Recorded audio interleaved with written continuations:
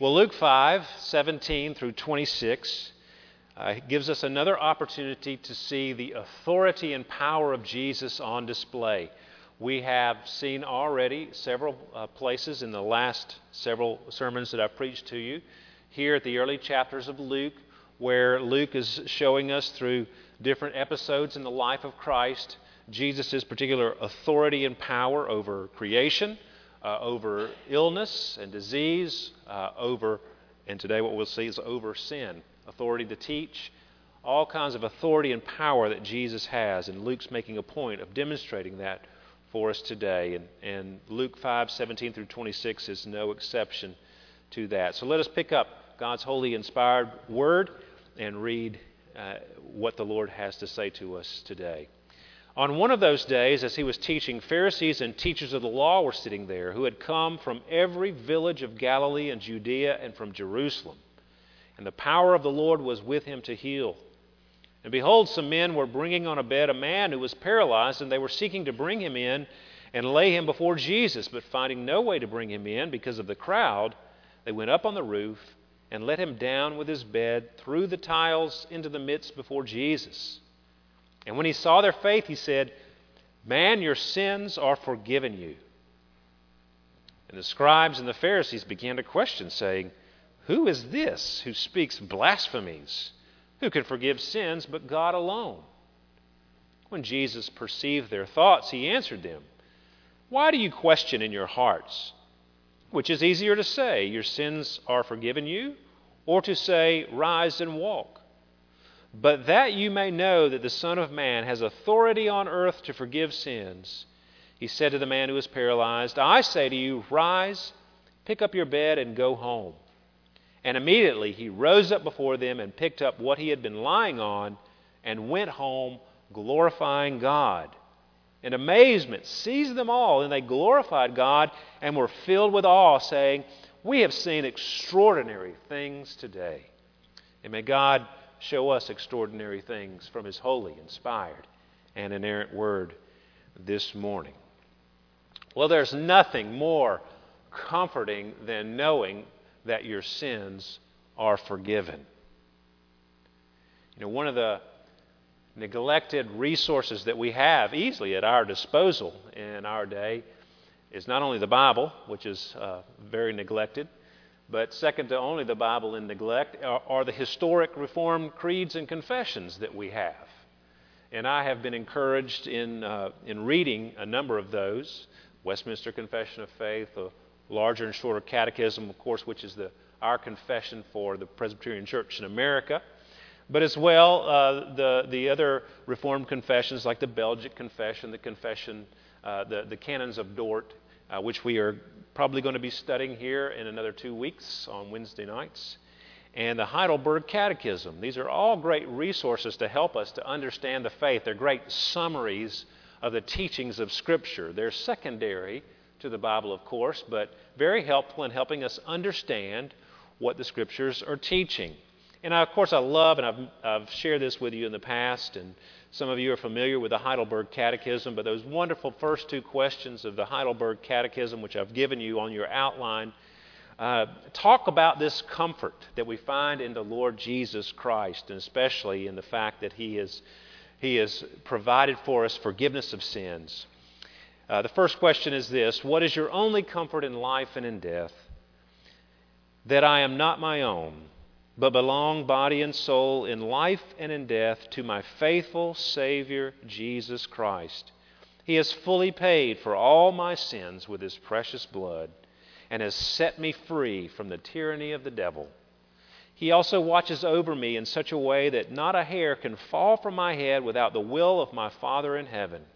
In fact, all things must work together for my salvation because I belong to Him. Christ, by His Holy Spirit, assures me of eternal life and makes me wholeheartedly willing and ready from now on to live for Him.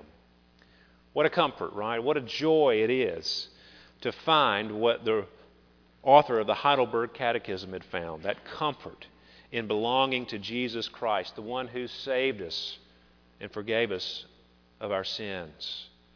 But we have to know some things in order to enjoy this comfort. In the Catechism, in its second question, gives us that information. What must you know to live and die in the joy of this comfort? 3 things. First, how great my sin and misery are. That seems counterintuitive, doesn't it? To be comforted by knowing how sinful you are. But it goes along with the second and third. Second, how I am set free from all my sin and misery. And third, how I am to thank God for such deliverance. Well, the Heidelberg Catechism follows that outline. It talks about, first of all, our sin and misery and all the questions that follow. Then it talks about how we are set free from all our sin and misery. And then finally, how we can show God our gratitude for delivering us from our sin and misery. So a very logical layout, very pastoral catechism, and I commend it to you. Well, I want to explore these first 2 branches of knowledge today. First, how great our sin and misery are, and second, how we are set free from all our sin and misery, as the Catechism puts it, because that is what our text today addresses. May the Lord grant all of us here the comfort and the knowledge that our sins are forgiven in Christ. Well, as we read today in today's passage, Jesus heals yet another person. This time, a paralytic man. And just as an aside, Luke, as a physician, he uses a very technical term for paralysis. Matthew and Mark also record this account almost exactly as Luke does, but they use a more general term, one that's not as technical. Luke showing off his doctor side there in his record.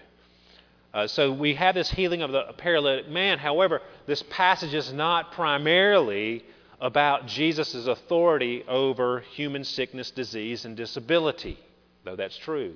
Rather, this passage is about Jesus' authority and power to forgive sin. Jesus states the point that he is making plainly in verse 24. He is making the point and making it verbally before this large group of people. Verse 24, that you may know that the Son of Man has authority on earth to forgive sins. That's what this whole passage is about, showing that Jesus has that authority to forgive sins. And Jesus purposefully picks this moment to make this point about his ability to forgive sin.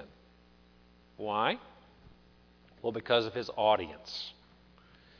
If you look at verse 17, it tells us there, on one of those days as he was teaching, Pharisees and teachers of the law were sitting there who had come from every village of Galilee and Judea and from Jerusalem. Now, he's using a figure of speech there, hyperbole, in verse 17.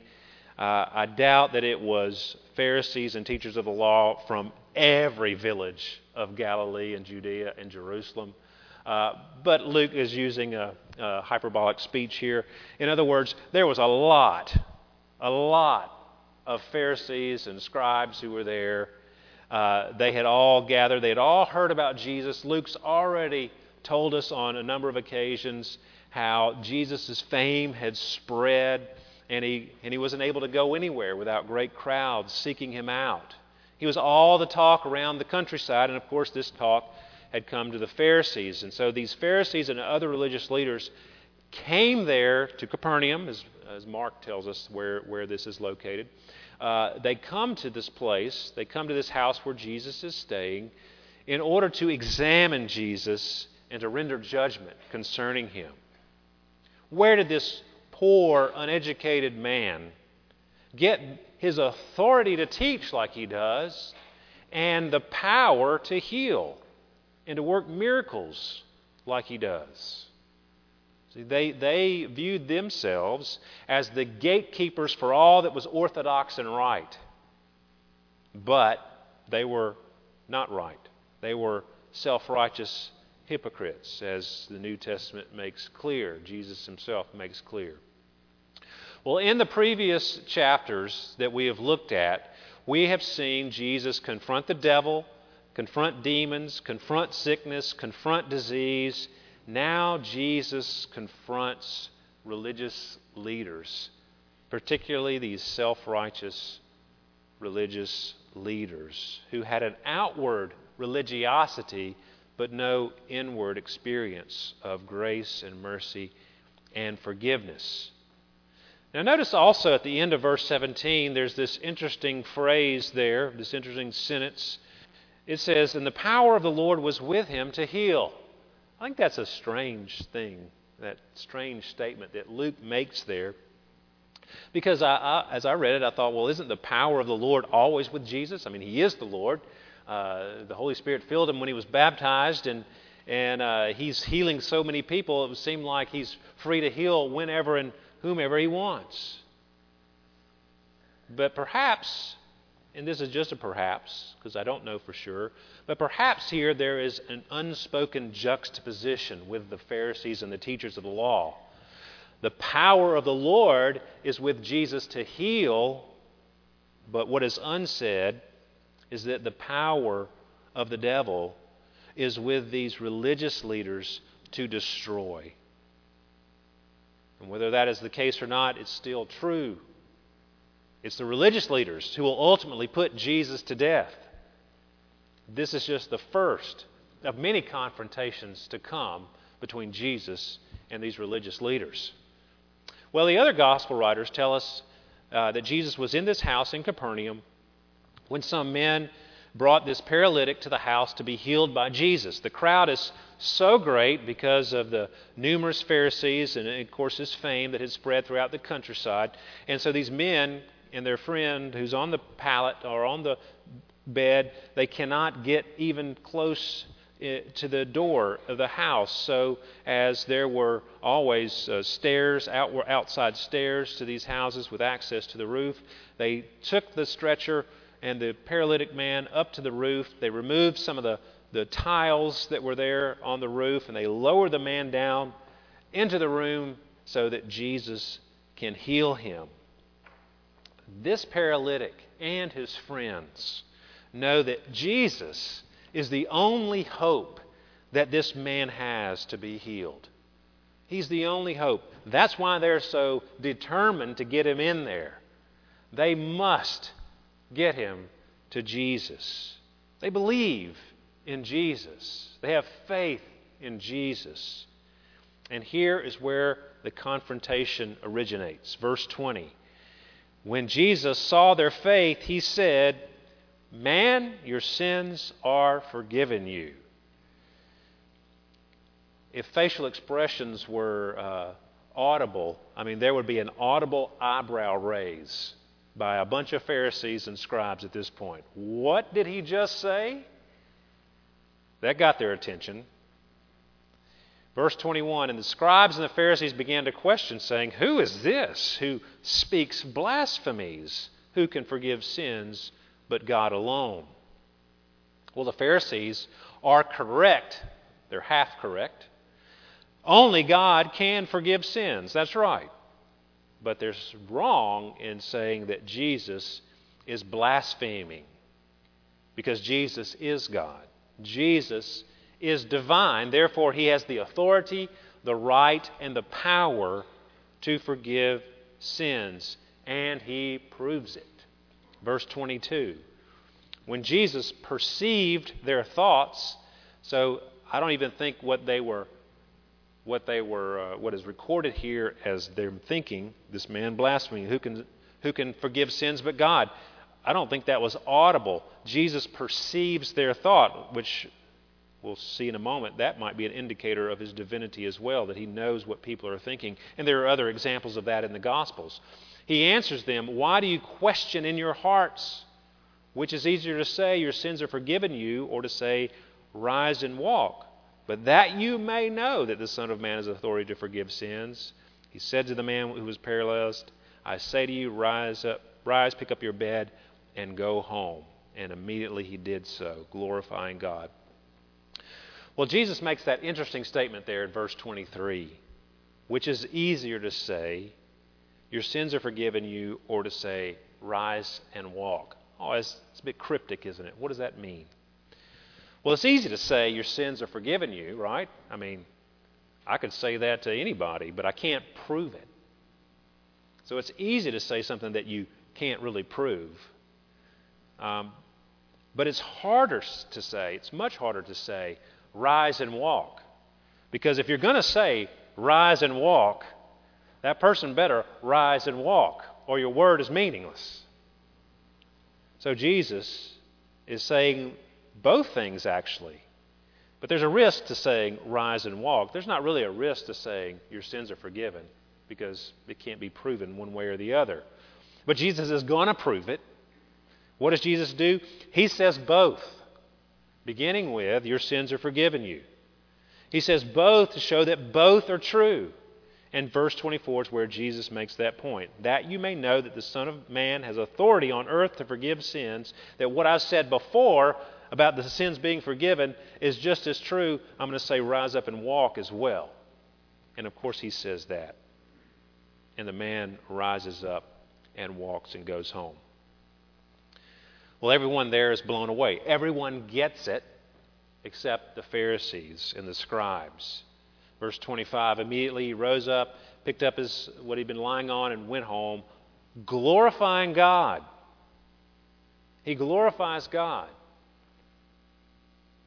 He gives God the credit for this healing. Nobody else. God. But who did it? Jesus. Who is God? Verse 26, and amazement seized them all, and they glorified God and were filled with awe, saying, we have seen extraordinary things today. They all glorified God except the Pharisees and the other religious leaders who were there. Time and time again, they are confronted with Jesus' power and authority, his wonderful teaching, the miracles that he performed, and you see it over and over and over again, that they respond to Jesus with grumbling, with fury, anger, jealousy, to the point that they begin to plot to destroy Jesus.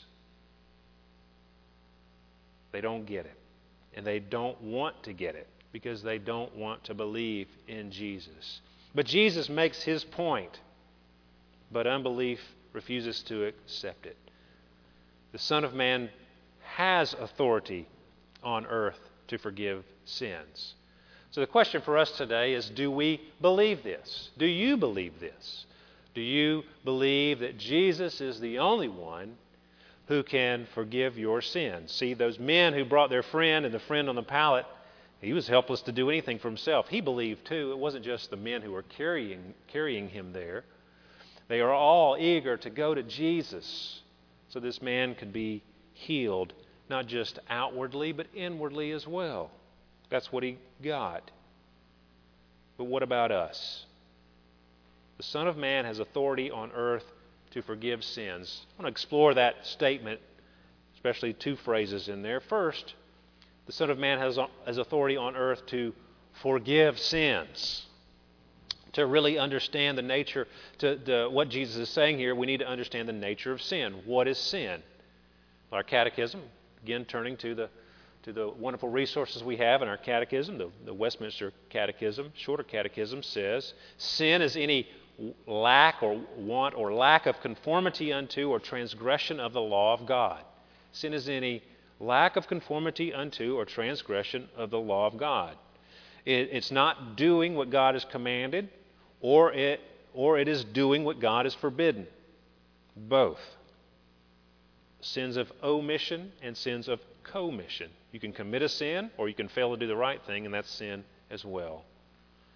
Well, sin entered the world when Adam ate the forbidden fruit. The Bible makes that clear. When Adam ate that fruit, he rebelled against God, and the relationship between him and God was broken. Adam lost his righteousness, his original righteousness with which he was created, and his whole nature was corrupted. And he was disposed to evil at that point. And everyone who proceeds from him by ordinary generation, who are Adam's descendants, have also that inborn disposition towards sin. It's called original sin. And all of our actual transgressions proceed from it. Like I said last week about that fountain out here, the basin has water in it and it sprays forth, water out of the basin. Same is true of our hearts. There is a sin nature there, and all the actual transgressions flow from our hearts. We are guilty. We are born guilty. Babies aren't born innocent. Sin is more than just imitation of bad examples in life. We are born with a nature that is bent towards sin. Have you ever driven a car that pulls to one side or the other? It just always wants to go left, and you feel like you're constantly fighting it. That is humanity's bent towards sinning. We have a bent towards sinning, a disposition towards it, and it's born in us. And then from that flow all the sins that we commit. And from that is all the brokenness and misery of our lives. Sin is our problem. At the root, brokenness comes as a result of sin. The catechisms use an older word, misery. All the miseries of life flow from sin, that original sin that's in all of our hearts. Yes, we sin against one another, and the sins maybe that someone has committed against you has led to brokenness in your life. Maybe you have caused brokenness in someone else's life through your sin. There's brokenness that comes with being human and having a sin nature and living in a world that is under a curse from God. When Adam ate the forbidden fruit, God pronounced a curse not only on mankind that he would be subject to death, but on all of earth. Nothing works like it should. Everything is broken. And that brokenness is the result of sin. Brokenness equals all the misery of life. Because you have listened, this is God's word to Adam after he had sinned, because you have listened to the voice of your wife and have eaten of the tree which I commanded you, you shall not eat of it. Cursed is the ground because of you. In pain you shall eat of it all the days of your life. Thorns and thistles it shall bring forth for you. And you shall eat the plants of the field. By the sweat of your face you shall eat bread till you return to the ground, for out of it you were taken. For you are dust, and to dust you shall return. So not only do we have the curse that's placed on all of creation, sin nature, but death has entered in as well. Death and sickness is a result of sin. Now, I'm not saying that if you're sick or injured that you've necessarily done something wrong to merit that you've gotten sick because you were a bad person. That's not what I'm saying, but what I'm saying is this, that if we did not have a sin nature, if Adam had never fallen into sin, then we would never die. We would never be sick. And when Jesus returns and lifts the curse off of creation and frees his children from the very presence of sin, there will no longer be any sickness or death.